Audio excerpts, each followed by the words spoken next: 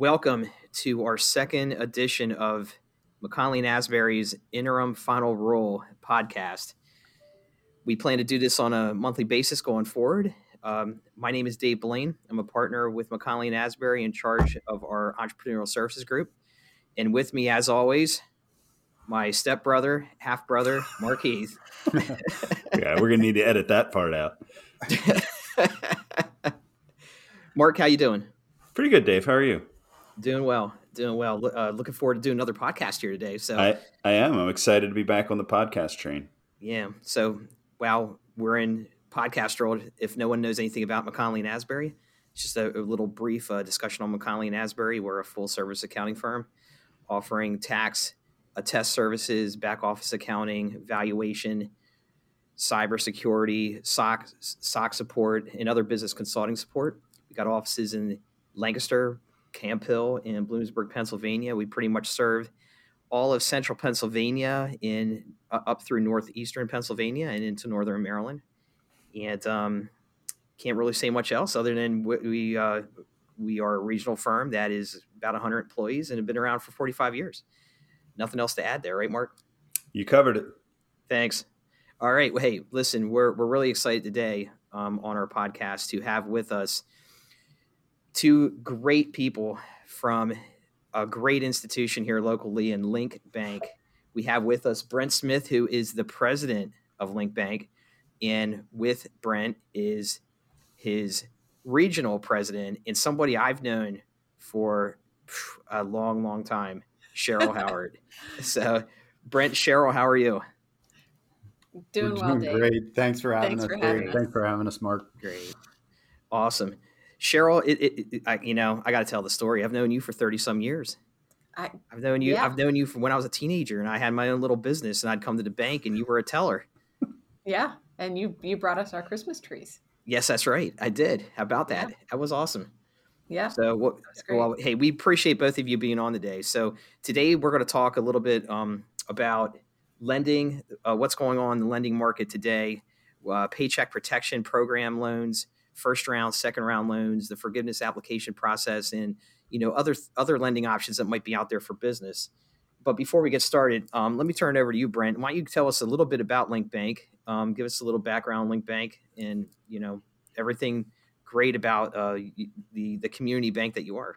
Sure. Thanks again for having us. We appreciate the time, and the topic I think is so relevant, especially right now as we kick off 2021 and kind of look at dealing with some of the things that happened in 2020. But LINKBANK was started about 2 years ago. A group of us that have worked together for a long time decided that we wanted to start another community bank. And so we raised a bunch of local capital from local shareholders, which was a validation for us of the response that people were excited about possibly having another community bank. There's been a lot of consolidation over the years.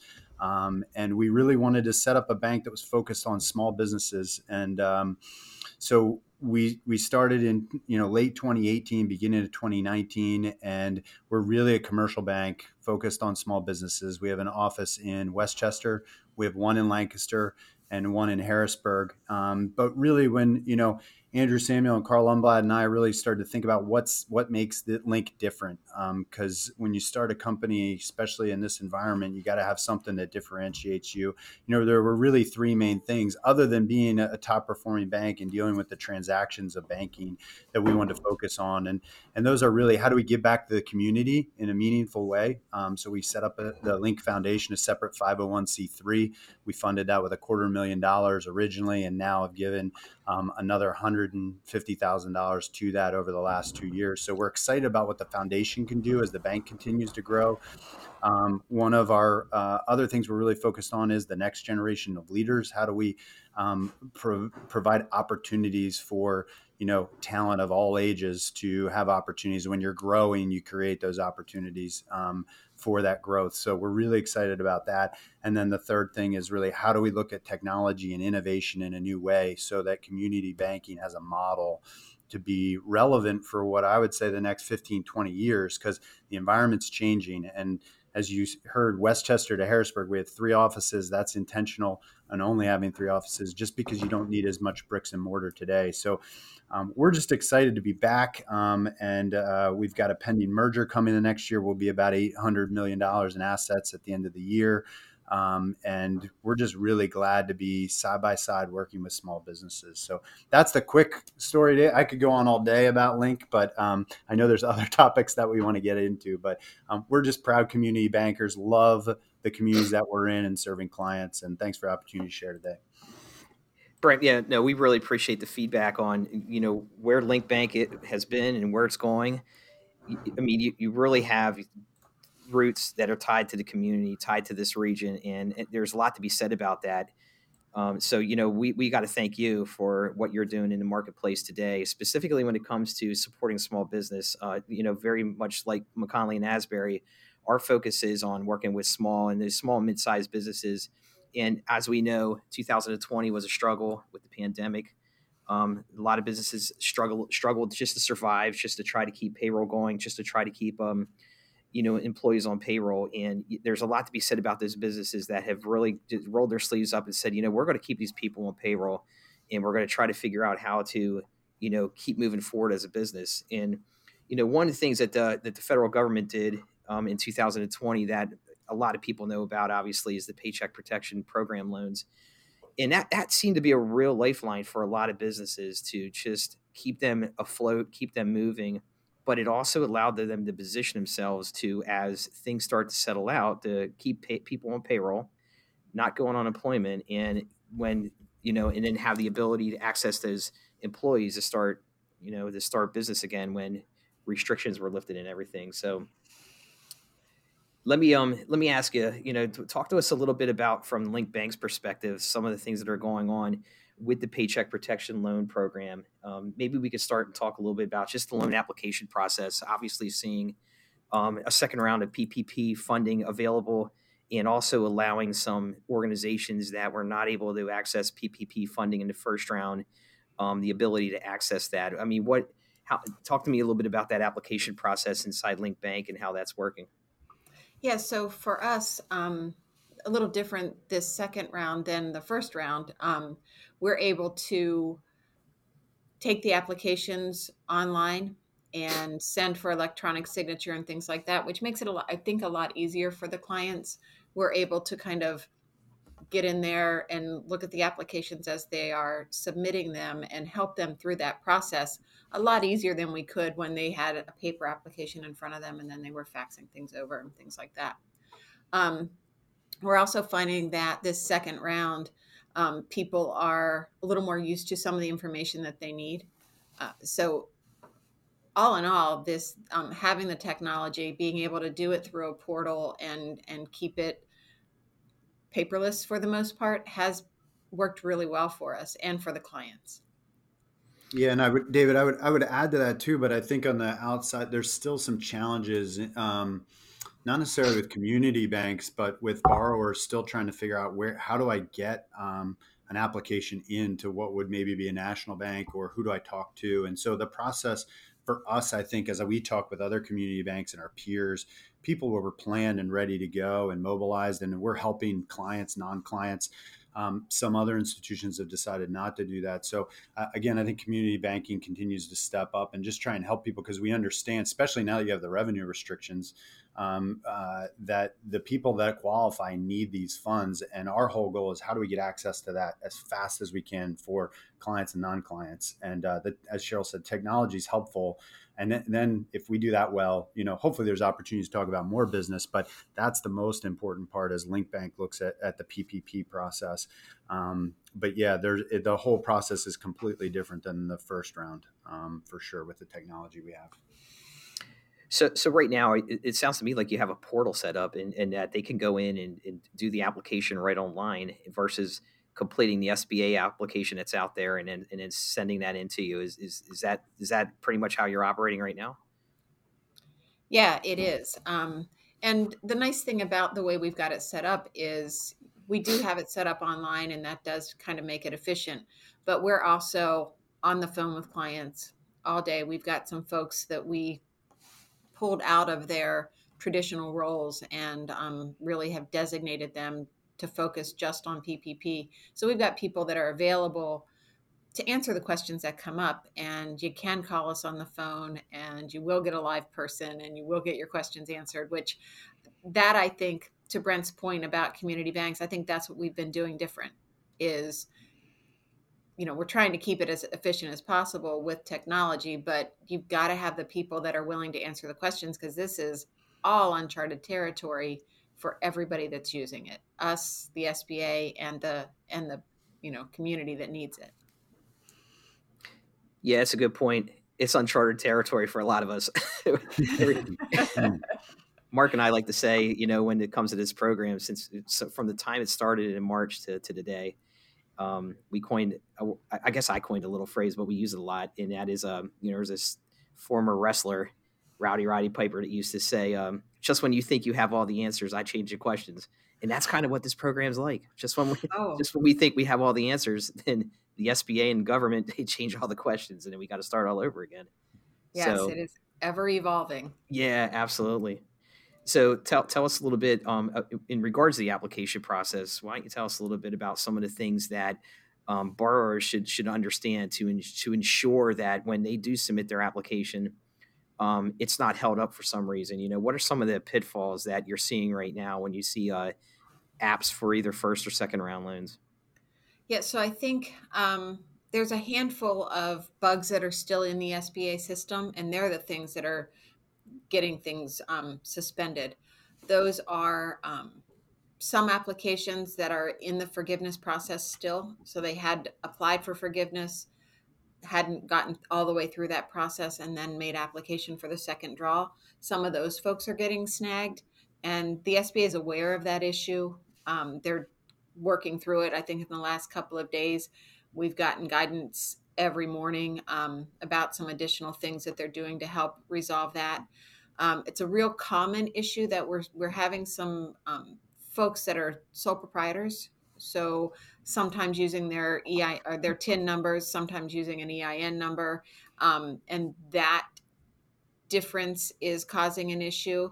I don't know if you remember back to when we started in the first round, sole proprietors came in probably a week and a half, 2 weeks after it opened for other businesses, and they had some special rules that went with them. I think the way those applications got processed caused a couple of bugs in the system, so we're seeing some issues there. We've got some folks that used another lender on their first draw and are using somebody different to do the second draw. And if things don't line up perfectly, because you do need information on what that first draw looked like the SBA loan number and the amount that was advanced, that kind of stuff. If it doesn't line up perfectly, it's hard to work through those bugs. Little things like that, and we're getting there, and the SBA has continued to work on it, but there's a little bit of a bottleneck, which is a term Brent likes to use. But we are working through it, and we're getting resolution. I think we still have maybe 10 applications that are kind of in those hold statuses, but at least they're in line now. There was a point where we couldn't even submit them, and now they're at least in the SBA's hands. So that's progress. And Cheryl, that's helpful too. And I think, Dave, the one thing for borrowers to understand is that, we're fortunate because we only have 10, so we can babysit these through what the issues are.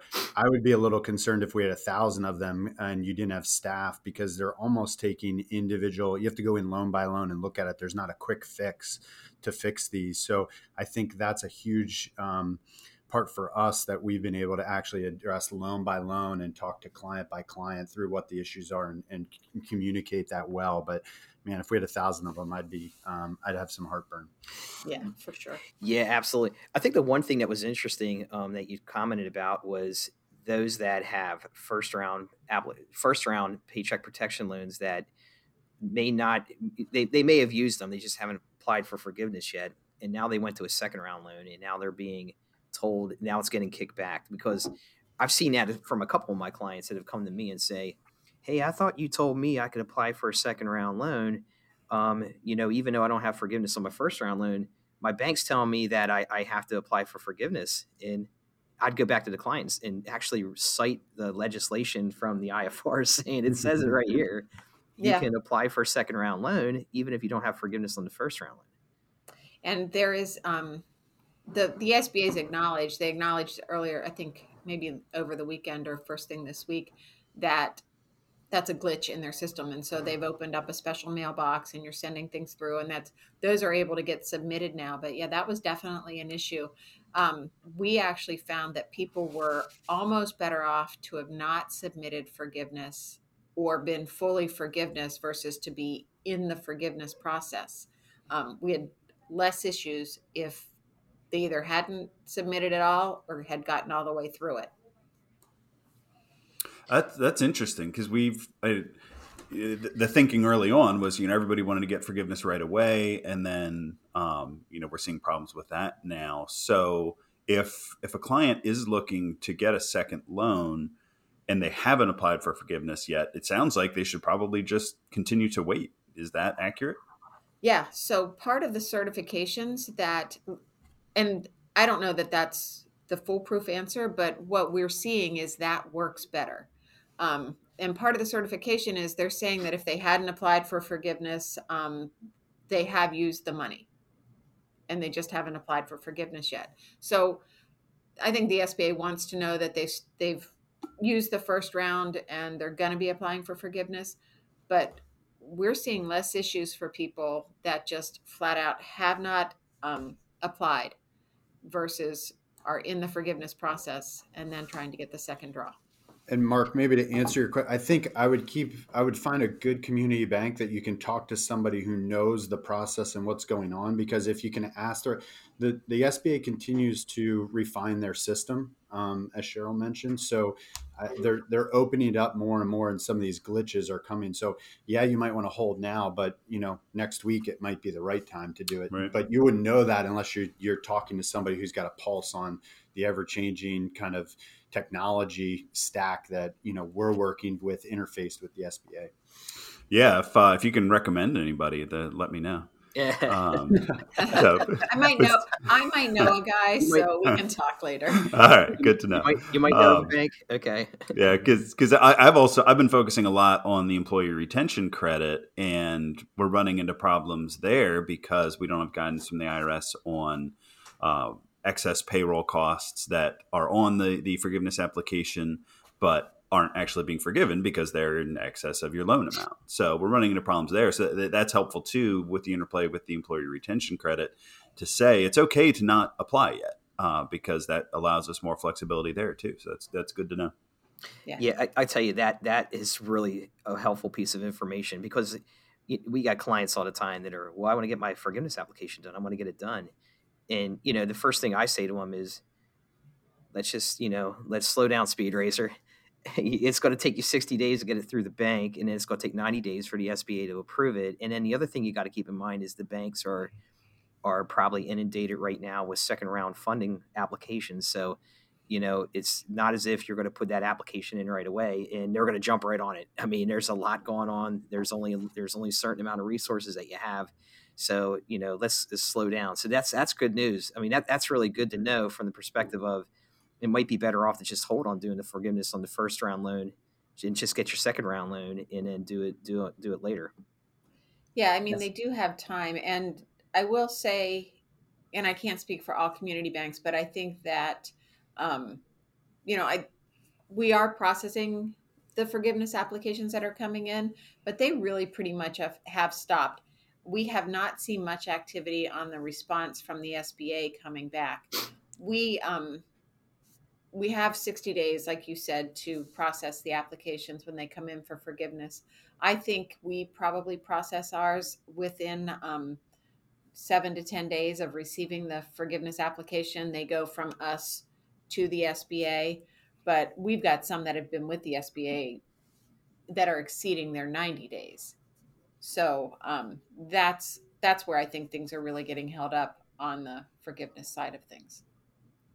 We've seen that too with a couple clients where the SBA has not gotten back to them within that 90-day time span. So, but I guess when you're government, you don't have to hold yourself accountable to meeting the requirements that you set forth.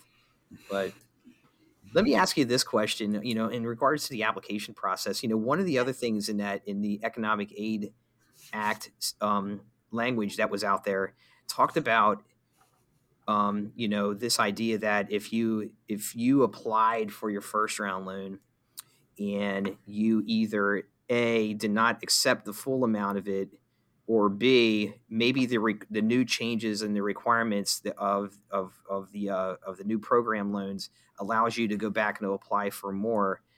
How is that working from your perspective inside the bank? I mean, have you seen a lot of companies come back to you and say, hey, we applied for a first round loan and we didn't take all the money. We want to come back and, take the rest of the money, or, hey, we could qualify for more and we want to reapply to qualify for more. Yeah, I actually, when they came out with that guidance, I actually thought we might see a little bit more of that. We've not processed any applications utilizing that part of the rules. We talked about it just yesterday for a client that we thought it may apply for because they didn't take their full amount. We did not do the first draw, and that would have meant they had to go back to another bank to do that, and they just opted to stick with us and do the full draw on the second blush through it versus Right. trying to get it on the first advance. I don't know what that would look like. I would imagine it would have its own set of complications to do that, but we haven't actually processed one like that. We've talked to people about it, and in talking through it, a lot of them have just opted to go with the second draw. Many of those are falling into that 72 NICS code, restaurants and hospitality. And Yeah, because there you get 3.5 times your payroll cost, and that might be one of the reasons why they want to come back. So, Yep. okay. And they've got a little concern because a lot of those, there was not clear guidance on what that employee number was in the first round. And they were putting like the actual bodies, it wasn't really full-time equivalents, but then it turned into full-time equivalents. And so now it's full-time equivalents. Right. And you've got big discrepancies on some of those. And so that's it. A lot of times it's easier just to go with the second draw and not revisit that first one. Yeah, it would seem that to go with the second draw, especially if you decided that, hey, you know what, we're going to do a second draw loan. We're going to base it off of the same information we based off the first draw loan. We're going to use 2019 payroll, and the bank. I'm going to use the same bank. I'm going to use LINKBANK, and LINKBANK has all my information.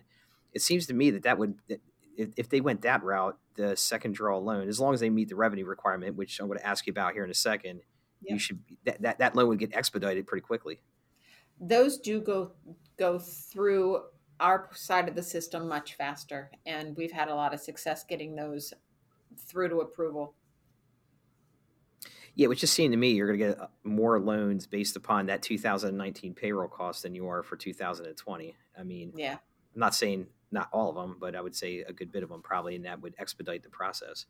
Yeah. Tell us a little bit about this new revenue requirement that you need to kind of meet for the second round loan. Yeah.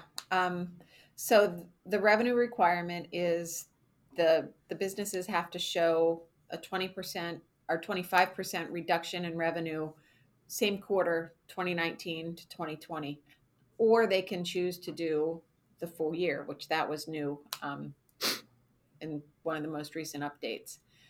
When they provide the information to us, and they can give that to us in a variety of different ways. They can pull it from their QuickBooks or accounting system.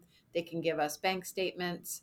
However they want to give it to us, we're accepting it. The borrowers do have to sign it and date it, certifying that it's accurate, and then submit it. The guidance says we don't have to have that verification when we collect it for loans of under $150,000. However, to submit it to the SBA, we still have to give it those numbers. So how we're not supposed to get the verification and then still be able to submit it, Yeah. not quite sure. But technically, we wouldn't have to have it. But we are getting it for everybody. And in a lot of, and what we're telling people is, look, it's just it's just one more way to kind of reassure yourself that this loan is going to be forgivable. So let's just test it and make sure that you meet all the criteria. Yeah, because I was going to say, I think the way the guidance reads right now is that if your loan's 150,000 or less, you don't technically have to give the revenue data for the loan application, but you still have to give it at forgiveness. So to me, it's kind of like, if you're going to do the calculation to get the loan, you might as well submit it with the loan application and not wait till forgiveness. I mean, you know what I'm saying? It doesn't. Yeah. Yeah.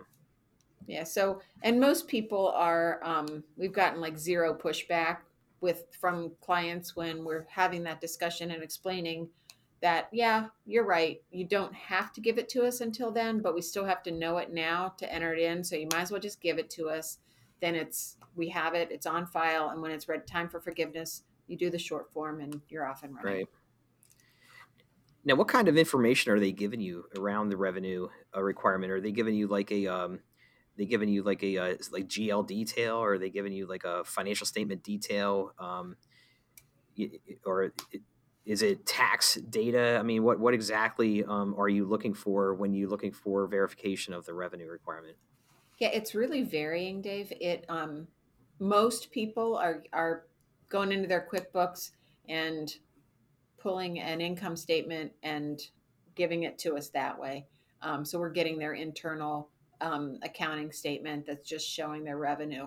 And technically, it's not revenue; it is gross receipts. And I think that clarification is kind of follows along the line so that they're not showing the PPP loan as coming in as income. So they don't have to show that, obviously. And some of the loans, or some of the folks in their accounting systems, when the loans got forgiven, they were pushing them up to revenue to kind of offset the expenses. Right. Yeah, that's an important comment to make there, and that is that the proceeds from your first round PPP loan do not get included in your revenue calculations when you're trying to go for a second round PPP loan. So you want to extract that. Plus, you also want to make sure that you don't have in there things like anywhere where you do you have sales tax withholdings, or you're doing some type of withholding of some sort. Where you might be a travel agent or an insurance agent or something like that, and you're kind of like the conduit of those funds. They are not included in your gross receipts. They're excluded. But Right. what is included in your gross receipts is purely your business activity. Yep. And for most people, that is their revenue line, but you do have to be careful. And I do slip into saying revenue a lot, and it really is gross receipts. And for some businesses, for some models, that makes a big difference. And Dave, I would add there too that I've counseled clients that now, this second round PPP, I think, the first round was a little bit more open. The rules were changing, stuff got safe harbored. But I think with this one, and again, the enhanced scrutiny and the chances for fraud and just these second round or the round we're in right now being pulled and flagged, I counsel people that if you've got an accountant, make sure that you're working with them, or if you've got a tax preparer, or if you don't, think about having one, because it's kind of like your taxes, right? If you get flagged in the future, it's nice to have a professional partner who can help explain it, because most of these small businesses, they're running their business and they're providing data. So I think it's critical that people think through the right partnerships too, especially in this revenue reduction calculation. Yeah, absolutely. I mean, and I'll throw this question over to Mark, and Mark, one of the some of the language inside that IFR talks about the definition of gross receipts and how that's kind of built up from the IRS tax returns. Do you want to elaborate a little bit more on that, Mark? Talk about You mean how it's backwards? Yeah, exactly.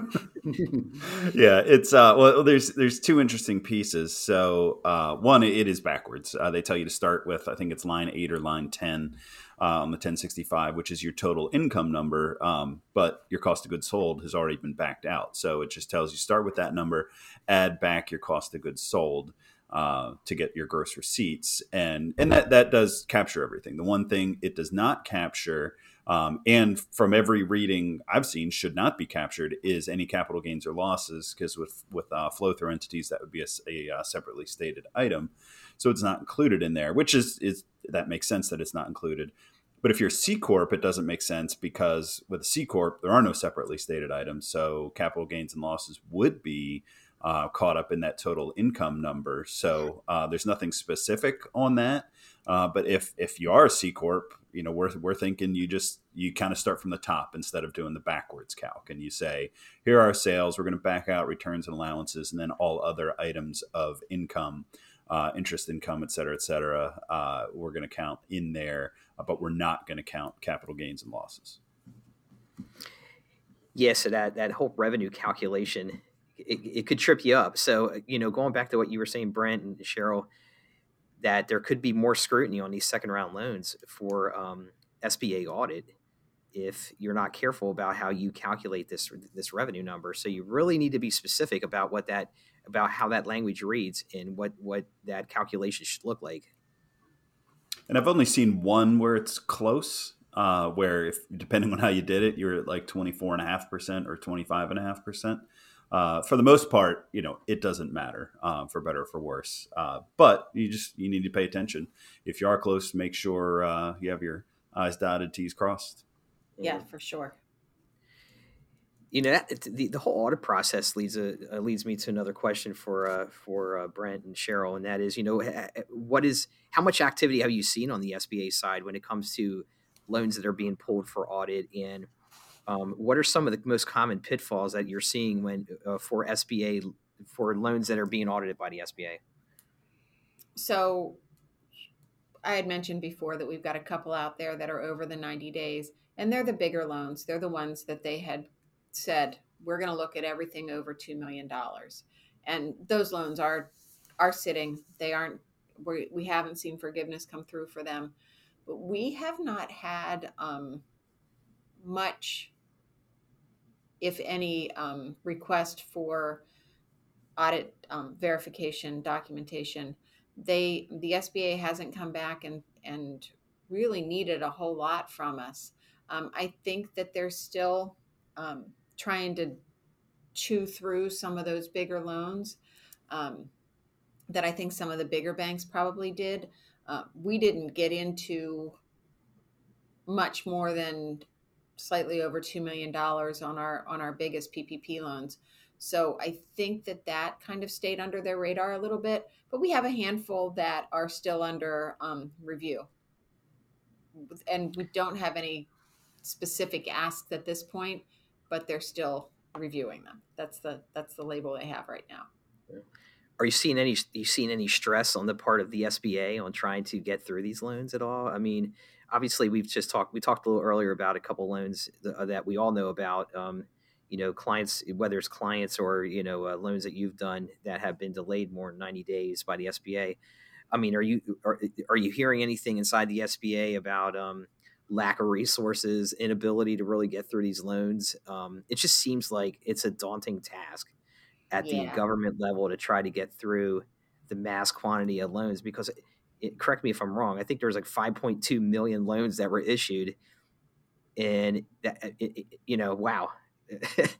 That's a lot. And the SBA doesn't have a broad and deep staff. They do have some, they've beefed up their staff for sure since March when all of this began, but they've got a lot going on, and you can definitely see that they are being taxed. We have been fortunate to be able to get connected to a couple of really great folks at the SBA who have been super helpful to us, helping us get things resolved for clients. They are as responsive as they can be, I think, because I know we're not the only ones tapping them on the shoulder and asking them to please help for our clients. This time, I think in the first round, the tempo, the pace of people, the fear, I think, that was out there, people just had no idea what was going to be happening because we were in just such unprecedented times. This time, I think people are feeling a little more confident that we are getting close to maybe a close of the worst of this, but still need this help to get us through to that point. And I think people feel a little more familiar. There's not as much panic and stress around this time. But to your point, the SBA is definitely reaching their max capacity again. Yeah. Because think about it, they're doing the PPP loans, the second draws. They've got forgiveness running out there. They've reopened the EIDLs. They all of the deferrals that they did for the 7As and the 504s and all of their normal course of business, those are coming to an end. So that's going to change some of their process. Plus, they've got their normal business that they're doing. So they have to be coming close to bursting at the seams. But from what we've seen, they are plugging away at it, and they're sticking with it. It is a little frustrating when you got a client that's sitting and you can't get an answer, but those are few and far between. For the most part, we're getting good response. Yeah, I got to imagine with changing the legislation that basically loans of 150 and less are for all intents and purposes are forgiven. I think that kind of clears that off their plate somewhat. Yeah. It doesn't mean that they can't still open those loans up and take a look at them. But let me ask you this question. This goes back to the employee retention credit, which, I don't know how familiar you are with the employee retention credit, but it has to deal with payroll and payroll costs. And, one item that we're seeing, with the change in the legislation that came out at the end of December, allowed for this employee retention credit to be able to be utilized in 2020, even if you got a PPP loan. You just couldn't use the same payroll that you had the PPP loan for or forgiven for to get this credit. So, one of the things that we're seeing is, we were actually advising our clients back then. It sounds like 10 years ago, but we were actually advising our clients then. It's probably better off to take, for your PPP at the time, take the 24-week period, use all the payroll costs for the 24-week period, apply it to your application, and you should get full loan forgiveness. It'll be easy to get it through the bank because it's all payroll. There's no utility cost and rent cost. Now, looking back at that guide or looking back at that advice, we're saying to ourselves, wow, with the employee retention credit now available, some of these companies that could have gotten loan forgiveness in 12 weeks but chose to use 24 weeks worth of payroll, they're losing out on this opportunity for this employee retention credit.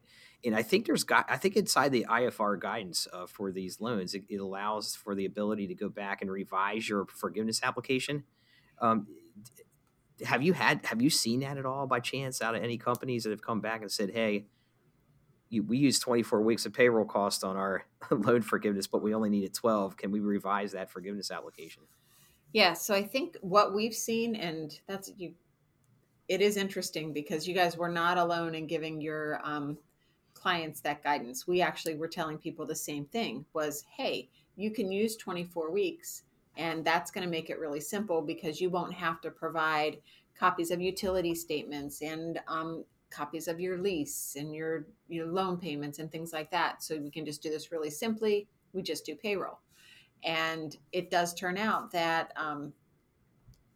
because these rules and the things around this have been ever changing, that didn't in the end, when it all shook out, end up being the most efficient way for them to do it. So we have had a couple of people come back. The one thing to remember is as long as your forgiveness application hasn't been forgiven by the SBA, we can get it back. You can change some of that and then we can resubmit it. But once it crosses that threshold and they physically grab it, we can't get it back to change that forgiveness application. So basically, if you've already gotten forgiveness, and it's going through the SBA and everything, there's nothing you can do at that point. Right. Yeah, that's interesting. There's got to be some relief there because I can think of situations where somebody did not use the 24-week period. They used the 8-week, and the time where they were shut down coincides with that same 8 weeks. And So they would really lose out on the employee retention credit. I think most clients who did use the 24 weeks, they could still be 100% payroll and still be fine. Yep. But because there'll be enough spread out there, unless there are examples where somebody is eligible for all 3 quarters, all the last 3 quarters in 2020, or they were shut down for the entire year if they're in whatever kind of hospitality industry. But that, yeah. So, well, I guess the message is we just got to keep pressing the IRS to say, hey, let's do what makes sense here. Tell us what we can do so we can get it done. Yep. Well, and that's the thing, right? And they've shown to allow reason to come into play and adjust kind of what some of the initial rules were, if we can make the case for it. And that's just it. As these things come to light and people are using them, then it's like, oh, wait a minute, we could have done this differently, or we could have done this better. And I think that's why this has changed so often, is because we've had that flexibility. And I think that that's a good thing, as frustrating as it might be sometimes. Yeah. Yeah. Well, Absolutely. and two, although the IRS themselves haven't been very helpful with this, we all know they said originally the expenses deducted or paid with the PPP loan are non-deductible for tax, which is the correct tax answer if you read the law. But it would have been nice if they would have just said, hey, we're going to follow the legislative intent and allow for the deduction. But then at the end of the year last year, before the final legislation was passed, where they said, we don't care if you've even requested forgiveness. If you expect to have the loan forgiven, you can't deduct those expenses at all in 2020. That was a pretty hard line that just did not make sense. So I think we're going to need the SBA and the Treasury to put pressure on the IRS to allow this. I don't think we can just leave it up to the IRS. No, I think you're right, and I think that is exactly where it's going to have to come from. Our legislators, people are going to have to, continue to raise their hand and continue to give the case information that justifies why this doesn't make sense, and to the point of the way they changed what if they could use the expenses for deduction or not. We got that done, and it did come to the right resolution. So maybe I'm just being optimistic, but I think that there's enough people that this is important enough to, that I think that we'll get it right. We may not have it right 100% right now, but it's working pretty well, and I think that we can just continue to lift the things that aren't quite lined up yet, and I think we'll get those figured out as well. Great. Well, great. Well, Brent and Cheryl, we appreciate your time today. Any closing comments from you in regards to what you might think we might see in regards to future changes in regards to the Paycheck Protection Program here? I mean, I'm sure there'll be more changes that are coming up in some sort. It'd be nice to get a little feel from you what you think they might be, and what other things might small business owners need to know as you go forward in regards to maybe what some other lending options are out there. Yeah, thanks, Dave. That's a great question. I think as far as what's coming,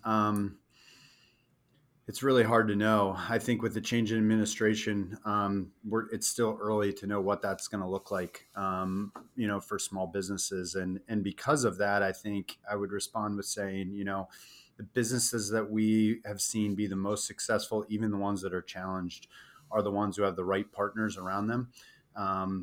And they have the right advocates for them in different areas, that they can continue to focus on their business and their employees, and they can get outside help. And that would be the biggest thing, whether it's PPP or other borrowings, is, make sure you're with a bank that can help you. And like I said earlier, have a pulse on what's going on in that area, and can get you an answer, is willing to and wanting a relationship at the end of the day. Because in central Pennsylvania, the markets that McConnell Asbury is in, the markets that LINKBANK is in, I still think relationships matter in the small business space.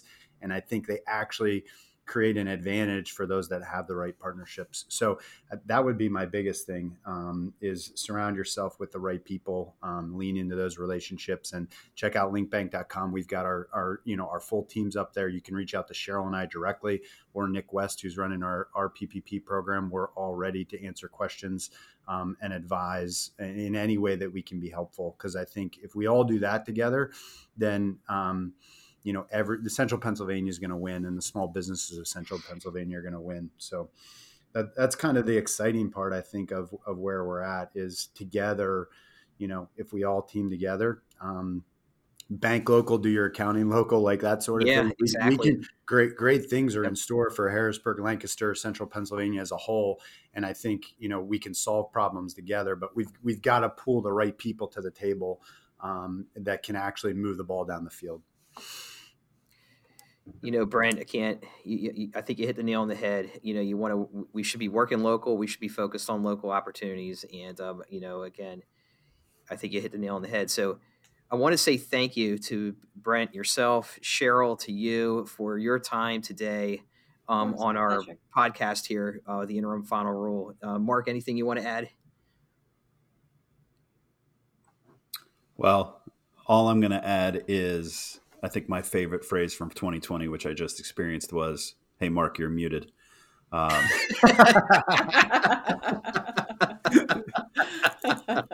I've never thought I'd hear that phrase so much in my life, and I never want to hear it again. No, I thought this was great. This is some good commentary. I think we have some good resources pulled together here. So let's just do all we can to help out these businesses. Yeah, so I would say to the listeners, feel free to reach out to LINKBANK, reach out to Brent Smith, Cheryl Howard at LINKBANK. They'll be more than happy to help you with any types of PPP opportunities that are out there for you, as well as any other types of funding or lending opportunities that are out there for you. Again, I want to thank both of you. I want to also say thank you to Mark, my colleague here. Again, this is our second podcast, the Interim Final Rule. We will be podcasting on a monthly basis in regards to different subject matters that are relevant to the business environment, and we would welcome all listeners to continue to listen in. And without further ado, I'll say thank you very much and have a good day.